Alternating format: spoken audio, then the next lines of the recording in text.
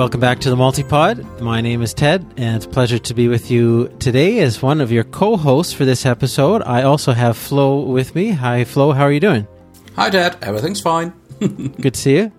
And we have a very special guest today, Kat, who is joining us from the Dominican Republic, and we are all very jealous. Hello, Ted and Flo. Hi, Ted. Hi, Kat. It's about minus 20 Celsius where I am, and it must be plus at least that where you are. Yeah, about plus 25. Nice. Yeah. And it's cool today. Yeah, poor you. Yeah.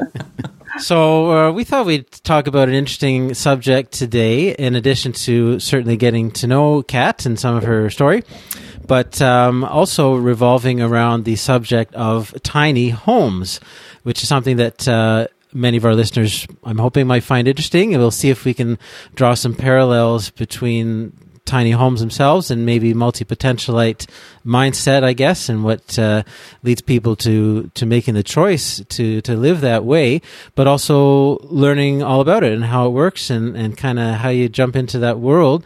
For me, it's something I've long been curious about, and I love the concept, just the principle of simplifying, keeping things basic and yet planned, I think, and kind of structured so that you really make the most of your space and your resources, thereby freeing you up to do all kinds of other things. That sounds very appealing to me. And Kat, how accurate a description is that? That is so true. And I can also link it into the multi-pod world so easily as well. So yeah. Would you like me to tell you my story? Sure, go for it. Okay. So, as your listeners will be able to hear, I'm a Brit. I'm originally from the UK, but yes, as Ted said, I'm in the Dominican Republic at the moment. Yeah, so I got interested in tiny homes. I don't know, about 2007. A new friend on a trading call sort of said, "Hey, look at this." She was just showing me on her laptop all these lovely pictures of tiny homes. And I was like, I completely fell in love with the concept. It's like, oh my goodness. I've always been a great clutter clearer, always clearing out my stuff.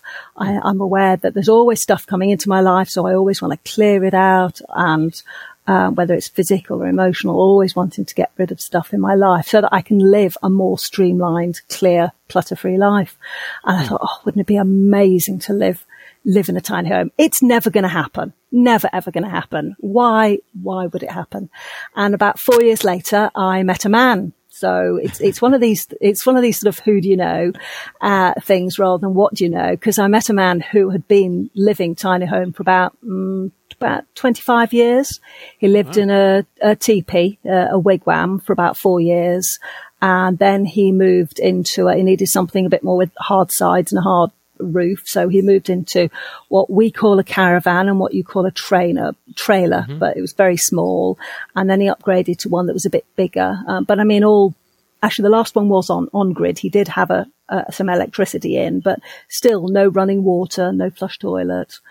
And I found that he'd actually about 6 months before we'd met, he bought a piece of land here, and he had built himself. Well, when I say built himself, he dreamed, he designed, he project managed, he sourced all the materials. He did everything except like literally hammering the nails into the wood. He built a tiny home.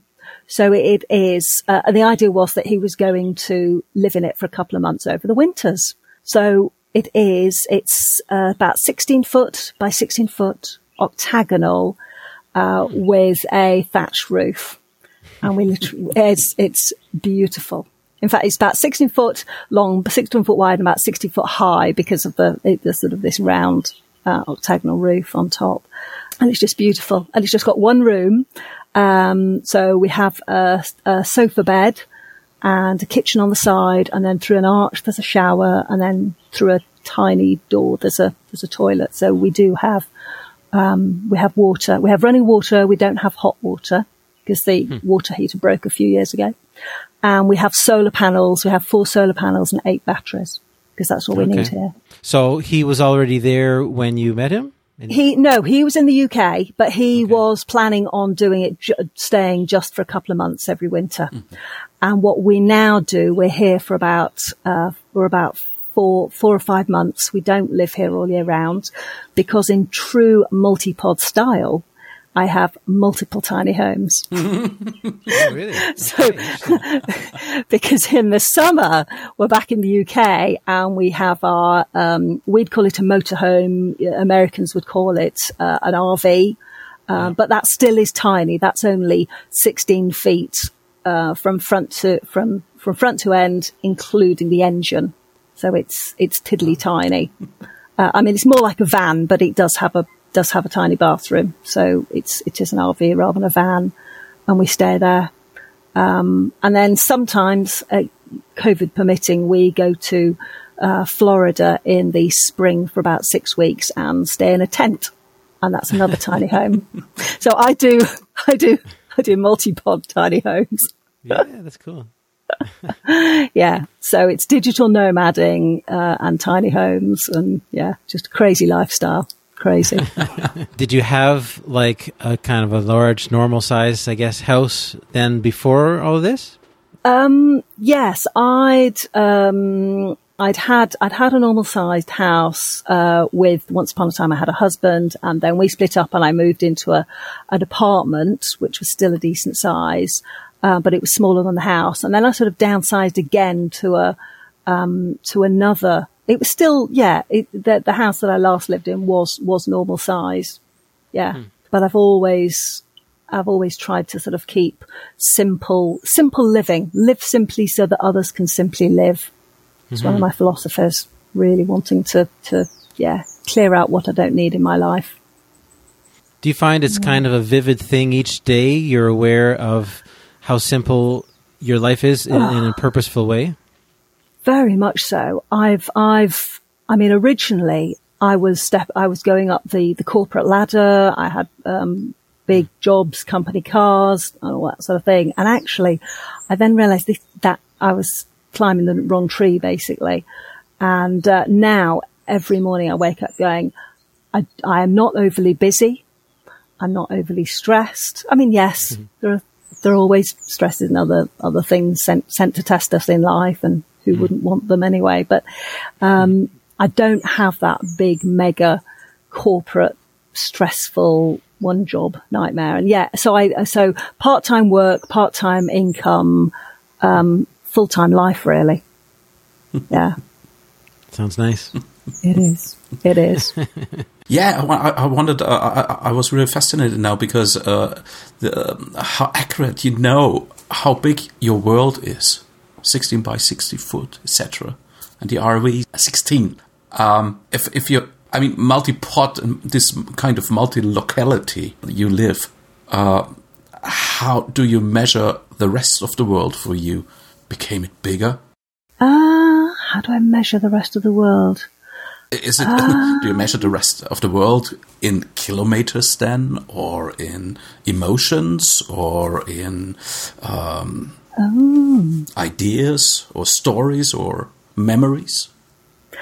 Communities, actually. By communities, yeah. So how do you do that?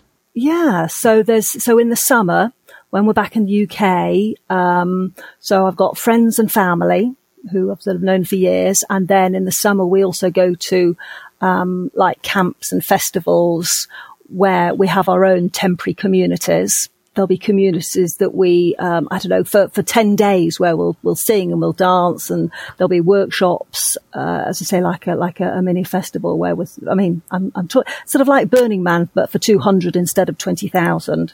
So knowing each sort of temporary community. And then we've got communities here in the Dominican Republic, they're the English speaking gringos, and then we're near a village. So we've got friends in the Spanish speaking local village. And then if we can get to Florida, as I say, we've done that for the last 5 Februaries, but we can't go this year because of the situation. So there's a community there that we plug into. Which is a lot of snowbirds, the ones who are only there temporarily anyway. And then there's you guys as well. This is one of the communities that is online, that everywhere around the world. So you measure your life in experiences? Yes, because we don't have stuff. So don't have a lot of stuff. Measure my life in experiences and in spreadsheets, because you're going to be ultra organized. I need to know where everything is if I'm in one country, I need to know what else is in the other country. So you can get the girl out of the corporation, but never ever the corporation out of the girl. Yeah. I love my spreadsheets. Spreadsheets. Hey, spreadsheets are holy. That's such a fundamental question, is the practicalities of it. How do you go about kind of planning and designing your life to live in a tiny home and deciding, I mean, what are the most essential things you need? Because there's all sorts of things you could have, appliances or an extra set of sheets or whatever, right? How do you choose those fundamental things because you have such limited space? Yeah, it's to do with wants and needs. We had big discussions at the beginning in terms of what do we want and what do we absolutely need.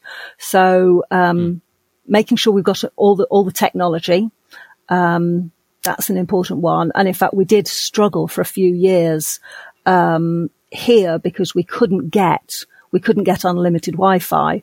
So this is the first winter in the last 8 years that I've actually been able to do something like this. So it's great. And yeah, so enough Wi-Fi, enough electricity. When it rains after a few days, then our electricity goes out because we are off grid. But we upgraded a couple of years ago, and we haven't yet run out of electricity.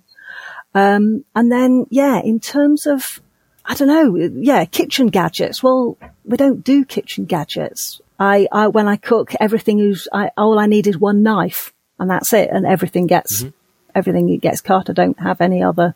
Actually, that's not true. I do have a very small grinder, actually, for grinding nuts and seeds. But then that's another thing too, the size of things. Yeah. Could you have more things if they're small versus one thing that's really big? Absolutely. Yes.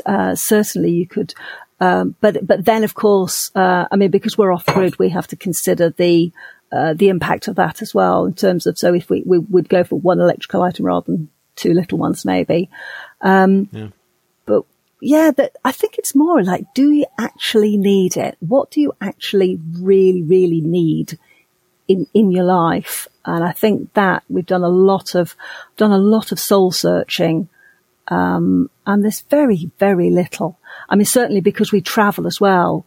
As long as I think it's 50 pounds or 23 kilograms that you can have I know flying is very uncool these days. But we live so off grid that it's actually probably better for the environment for us to fly and live here than it is to be in a normal house. But yeah, we have, very, very little stuff. Very little stuff. Was it a long process to, I guess, figure out how to let go of things? Yeah, for me, it's been a bit of a lifelong, as I said earlier, it's been a lifelong commitment to getting rid of things. But then we had it's in discussion, and I did a huge clutter. I did when we knew that we were coming out, when we made the decision, yes, we'll come out here. Because I was here, I had a job here for about a year before I was digital nomading. So I actually had a job here, and so I was here for about almost a year full time, and I let go. Oh, loads of stuff. Loads. Here's a good example. Clothes. So clothes, I pared the clothes down to 2 colours. So, and it was my partner's idea because he's always ever worn green and brown. And we went through my wardrobe and said, okay, well, majority of the colours are pink and purple. And I got rid of everything else that wasn't pink or purple. So that was a really, really easy decision, right? Okay, it's not pink and purple, it's gone. Which has then meant, it means not only have you got fewer clothes, but it's easier to wash, it's easier to shop for, it's easier to mend. Now, like, I need a suitcase. I wonder if I can get it in pink or purple, or a laptop case. Everything coordinates with everything else. I'd never have a problem as to will this match with that. It just, I I mean, there are other colours I love, but it was like, no, those two go together. Just have that. So something like that. And then the decision is really easy.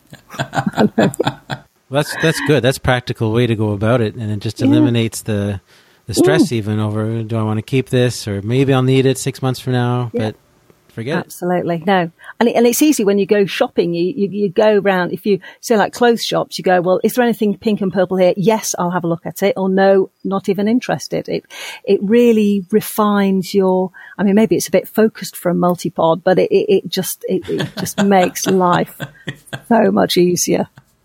I wonder, Kat, in which life phase did you come up with all this get rid of belongings, possessions, and property, and? Oh goodness me! Which life phase? That's a very good question. I was probably in my. Let's think. We left. We did the big clutter clear to move here when I was about mid-40s. Mm-hmm. Yeah, about mid-40s. But I'd been clutter clearing before then. When did I? So my husband and I split up. You see, he and I, he was more of a specialist and I was a multi-pod. So, so that was, I don't know, late 30s, I suppose. So yeah, I think it was something about getting to know myself as a single person and, sort of a lot of getting rid of the memories of him and also learning to live. Yeah, learning to live as a whole human being by myself and not with anyone else, so that when I was then ready for somebody then who was absolutely right in my life, that he had exactly what I wanted, then he was there really. So he appeared. It's interesting because right, a 40s, mid-40, it's the middle of the life of biological life. And somehow, if you take good movies, big movies, there's always this midpoint where everything changes, this 180 degrees a changing point. And I'm 43 now, and I was up in Lapland from Christmas to 6th, 7th of January. It wasn't allowed, but we went anyway. And we stayed with some friend of us, and they bought a house, completely simple house, with just a main oven, and one had to take care to heat it. And Valentina, with her 3 years, she loved it. There were no TV, no screens, no just getting out in the snow, having fun, doing stuff, And she never ever slept that good than in these 10 days. So when I came back and saw what I have and what I worked for and how much I will have to work to sustain it, to support it, to still say that's mine, is it worth it? And I'm really thinking about it. So when you say it was in the 40s somehow and I'm now there, super interesting. Okay. And that's so true, isn't it? That actually once you, I don't know about you guys, but when you just sort of trudging up that corporate hill, that you're earning lots of money and doing what you're supposed to do, you don't really realize that, or at least I didn't, that there is another way of doing it. And then, you then have this sort of realization that actually, there is another way of doing life, of living life. You don't have to do what you've always been told to. Yeah. Unless, less income, less cost, fewer costs, and just more of enjoying countryside and being outside. And because I'm outside at the moment, it's just, it's lovely. So you also got rid of toxic relationships and then had a new start somehow. Completely. Yeah. Yes. Okay. Yeah. Refinding myself, found out who I was, bringing into new communities. I just, as I say, it was one of these camps in the summer that I met him at, and it was bringing in new friends, new friendships into my life. Yeah, it's good. Are there still connections to friends of your old life? Yes. I've got one friend who I've known for about 25 years. Every now and then she and I sort of comment on how we've both changed over the years. So that's fun. Yeah, not so many. I mean, a few old people from Facebook, that sort of thing. But No, mostly nice. Do you get comments or people asking you about your life and how do you do it and why did you do it and stuff like that? Nobody asks. No, all I get is, I wish I had like you. And it's like, well, and there are ways and means of doing it. Well, that's the thing. The more people, especially the ones who've done it and can speak from experience, but I think the more people talk about it and simplifying it, I suppose in any way. But, I was thinking how like it's more than just making the choice to live in a smaller like physical space, right? It's a real psychological lifestyle choice to go to a tiny house, right? Completely. And it's like, so you hear people talk about doing it and what it's like, and it seems it's almost a universal response of at least curiosity, if not some kind of envy or desire to want to do it as well. It seems so appealing to make that kind of a simple change. You had to be so determined, though. Did you find it really? Was there any point that was really difficult to make that choice to let go of the previous life? I don't think so, because I still have remnants of my previous life, I suppose. Well, no, maybe I don't actually. Yes, so I suppose I still be digital nomading. So I do still do some work that is related. I come and go between different jobs, but the one that's paying me at the moment is to do with my old life. Okay. But it's just I can do it online these days instead of in an office. So that's still there. There is the practicalities of a tiny home. Actually, where would you place it? What is it? How? So I've been lucky in that respect. But there's something about the letting go and the psychological letting go of your own of your old life. And if you want to hang on to your old life, well, that's fine. But look at why you want to hang on to it. There wasn't a lot in my life that I wanted to hang on to, really. So you're kind of a seeker. You're still looking for something, or do you feel you have found something? I think I've. What's the definition of a seeker? But I think I've found. It sounds like found an amazingly remarkable life, and just I sort of pinch myself to go, wow, this isn't what I expected. There's something about when I was in my mid-20s, I went traveling around the world, and I remember sitting by a river in the States going, wow, I'd love to. We were just outside a hostel, just sitting in the sunshine, just hanging out really. And I thought, wouldn't it be amazing to live 6 months abroad, just hanging out, and then I'll come back to the UK and work really hard. And that was sort of 25, 27 years ago. So it's taken a while to manifest, but so I think there's something about setting an intention and, allowing it to happen. If it happens, it is going to happen. Highly interesting, really, because it has to do with so much changes. And did you ever think about worst case scenarios? What happens if? Oh, completely. What if I get ill? What if I? Yeah, completely. Yeah. Yes. Yeah. Well, we'd also, so what if I get ill? I'd have to come back to the UK. And at the moment that might be a challenge with flights and all that.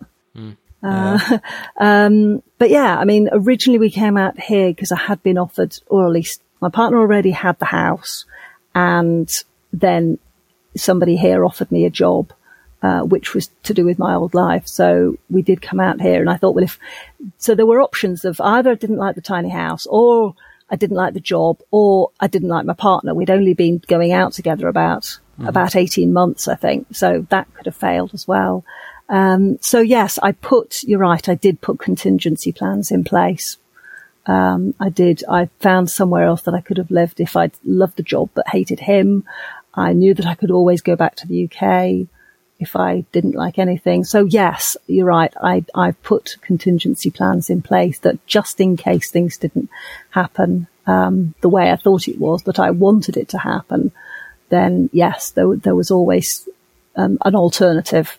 A get-out clause, which I do like. A get-out clause. It's good to have an alternative just in case. It's so much easier when you live simply, right? Like you don't have a huge mortgage. You don't have to split all these assets. Do you even have to get lawyers involved that much? Stuff like that, right? No, I mean, I have the apartment that I own in the UK, but that has tenants. So I've got somebody renting there. So that's, that was one of my options, that if it all else fails, I go back to my corporate life, get rid of my tenant and go and live there. But yeah, no, there's no mortgage here. Having said that, there's no insurance here. So if we catch a light and the whole place burns down, we lose everything. So. Yeah, and that's the interesting thing, because I had a discussion with a friend of mine. He built a house and all this security stuff, etc. And I told him, you see, you have 2 children, I have 1 child, and you always were like finding freedom in security, which all political governments and political systems tell us. But I'm the other way around. I find my security in freedom. Because the more I do and the more experiences I have, the more I can react in situations. Yeah. But after all, there has to be a basic, feeling for security or the wish to stay safe. So you don't have insurance, but if you get ill in the Dominican Republic, well, we have travel insurance. So I can get back to the UK. It's the house insurance. We don't have the house insurance. So if the house goes up in flame, we have nothing. But yeah, we do have it for health. Yes, what was that? Security in safety, or safety in security. That was really interesting, Flo. No, freedom and security. Or security and freedom. Yeah. That's really interesting. Yeah. Freedom in security, security in freedom. Yeah, by being more free. Wow, that's a great one to ponder on, isn't it? It is. It's a great paradox. Do you think, the more secure our homes are, the more free we are to somehow relax and not worry? But is that really the case? And then the things that takes this. What if you're afraid of losing, right? What if something goes down? What if the security system breaks? What if people somehow find a way to break in anyway? Nothing's 100% safe. If you're able to let that go and do a complete 180, and you're not afraid to lose the things you have, obviously, aside from your health and your loved ones, right? But if you can have a different perspective on your material possessions, I find the whole tiny house thing, it really comes down to the possessions you have, right? Starting with your house and almost being able to catalog, imagine everything in your brain that you possess. And it's kind of a Zen thing. You feel like a lot more clarity just about if things happen, I can adapt, I can go and do what I need to do. Yeah. It's a lot simpler. Completely. Yeah, it's very Zen. And I'm sure we could have a whole there could be a whole completely different multi-pod conversation on security and freedom to do with COVID as well. That's another one as well. But yeah, we had a couple of years ago, we had our bags stolen on the beach, and fortunately we weren't injured, but our bags got nicked.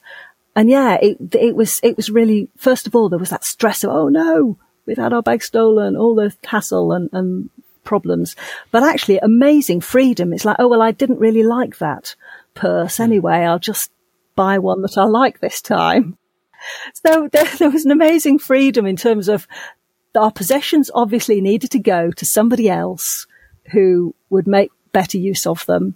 I'll just buy something different and maybe, because that's the other thing with when you're decluttering, when you're getting rid of stuff, often I found I have hung on to stuff because I also don't want to spend the money to buy something else that, yes, is purple or pink, or just something that is absolutely perfect. Whereas actually once it goes because somebody else has taken it, then you have that freedom to go, oh, well, yes, I didn't like that. I'll get something I did like. Yep. So different perspective on theft. And money is the key word, Kat. How much do you need per month, honestly? I'd have to check my budgets. I don't keep numbers like that in my head. I need to check my spreadsheet. That's liberating in itself. Oh, dear. But probably, well, there's two of us, but I have a part-time job and my partner has a British pension, state pension, which really doesn't go very far either. So, I think I might put £700, about $1,000 away a month for the joint figures, for the joint accounts, plus a few bits and pieces for me. So not massive amount, really. It's not expensive, at least in the Dominican. No, it's not expensive. And the other thing is that what we do is look at what our priority is. So the main expenses are the flights and the insurance. And after that, everything else, as long as you I sort of talk about that thing of, rocks, pebbles, sand and water. As long as you get the rocks in place, and you've spent what you absolutely have to spend, everything after that, it's discretionary. That's neat. Yeah, we eat simply. We don't eat. We're vegetarian, so for example, that's cheaper on the food. Yeah, that is true. I didn't eat a piece of meat since 40 days now. And beside the nice side effects that I feel much more powerful and much more energetic, which makes my wife mad. Even more powerful. Goodness. But it makes a difference buying stuff and buying veggies or whatsoever. Yeah. Meat is expensive. Absolutely. Yeah. That's good meat is unbelievable expensive. And good meat from happy animals. Yeah. Absolutely. So vegetarian. We only eat twice a day, so we eat only during daylight. So that's another thing. So we can, when we don't eat when we need to be putting more electricity on, for example, and we only cook once a day. So that reduces the gas. So just little things of just analysing how to tweak just sort of minor costs that then will add up over the days and the weeks and the months. Reminds me a bit of my backpacking days. Yeah, it is. It is sort of. You're right. It is sort of backpacking in a static place, actually. Yes. Yeah, I think that's possibly why I fell in love with it as well, because I love backpacking. You're right. And here we don't have a car here, so we travel with the locals. And you're right, it is sort of backpacking. And there are other people here. We know other English speakers of people here who have retired out here and do the winter sun lifestyle in a very different way from the way we do. But yeah, I love the multi-pod way of I think it's the variety I love. I don't want to drive in a car the same place every day I want the variety. I want to see who I meet. Every time you're in public transport, you meet somebody different, have a different conversation with someone. And what's your relationship to space? Because I'm sure one kind of critique of people might recoil. They say, well, it's a nice idea to live in a tiny house, but it's so small, especially if it's you and someone else, or imagine with a family. And it's not a lot of space to spread out. I remember I read a book about someone, and they were talking about growing up in Montreal was the case, but in like the 1930s. And everyone lived in like a really small apartment. And the kids would they saw their home as a place where you come home for meals and to sleep. And the rest of the time, they were either in school or they're outside. They were playing year-round, middle of winter or summer, whatever. They're playing sports, and like the street and everything else, the alleys, and like that was where they spent their time. So it was interesting. I remember that reading this part, and it kind of changes your concept of home. That home is like a utilitarian thing, the actual house. It's where you just do the things you need to do, and you live your life outside. Now, I would think that having such a small space for shelter, it's probably pretty similar. It helps maybe that you're in the Dominican Republic, that it's nice and hot. You can be outside, but still, what's your relationship like to having your approach to space? It's a great question, because my partner and I have two completely different approaches. I love tiny homes because they are efficient. He loves tiny homes because they are cozy. So we have a completely different experience. But yes, you're right. For the top, the front trapezoid of the octagon here is outdoors. So I'm sitting outside. So yes, we spend time outside. But last summer, the COVID lockdown summer, and we were in our tiny RV that we usually spend, which is usually the same thing. We'd eat and sleep, or no, we'd sleep in there, and the rest of the time we'd be outside, whether it's visiting friends, going to camps and festivals. But last summer, of course, we were locked down, and it actually is really, really hard work. We found it a real struggle of even just things like getting to the fridge. Like you had to have one person at one end of the van and one person at the other end, just to make sure that, because otherwise we'd be bumping into each other and I need to head down to the front. Okay, I'll go to the back. So you have to be careful. So yes, and I can understand if it's cold, when it's cold and you don't want to be outside, it is tricky. So we do try and I don't know whether we'll manage it this year because of the situation, but we usually get a few weeks, maybe about 2 or 3 or 4 weeks apart, physically, like we'll either be in a different country or he'll go to a hostel and I'll have the van, something where we are physically away from each other for a few weeks. Cause you need a bit of space. It's hard work. And I can imagine for a family is even more hard work, because the more people there are, the more energy is. And it's not just the physical, it's the energetic space that people take up as well. I think that's the biggest test now for mankind, to stick together, and then all these space things are broken up. As far as I understand it, so your main approach is to live life at its best with as minimal as possible in this life phase now. And what's next? Will you stay somewhere again, or will you still be multi-locality, multi-potting, hopping around? Don't know. We are, the two of us are in a very, very fortunate situation in that he has a daughter who is now old enough and she's living her life, and I have aging parents, but they're not old enough to need my help. So my guess is in another 10 years, my partner will have grandchildren and I will have parents that need looking after. So, but what we're doing, we're taking one day at a time, one step at a time. I mean, who knows, we might not get back to the UK. As we've seen from last year, the whole world can change. We have no idea. Yeah, that's why I'm asking. So planning, yes, but not too far, because you don't know what happens anyway. Yeah. I mean, we always plan a year ahead. We usually used to plan a year ahead, just so that we had the flights in place. And then after that, we could then plan the rest of our life. But even now, who knows? So I think, plan, but be flexible. Actually, not even plan, set an intention, I suppose, set an intention and be flexible around that. Set an intention and a desire. Yeah. And then take that, see how it goes. Yeah, that gives you some guidelines to make decisions as things change and you have to adapt. Absolutely. Yeah. And knowing your values as well, knowing what you will put up with and what you won't. So having now lived in tiny homes, I'm not sure I could ever go back to a normal 3-bedroom semi-detached house with a car on the drive. And I'm not sure I could ever do that. I mean, I could squeeze into it, but I think but it would feel like a squeeze. It would be like discomfort and don't want to be normal, and physically or emotionally. Just emotionally. My ego, I think. Yeah.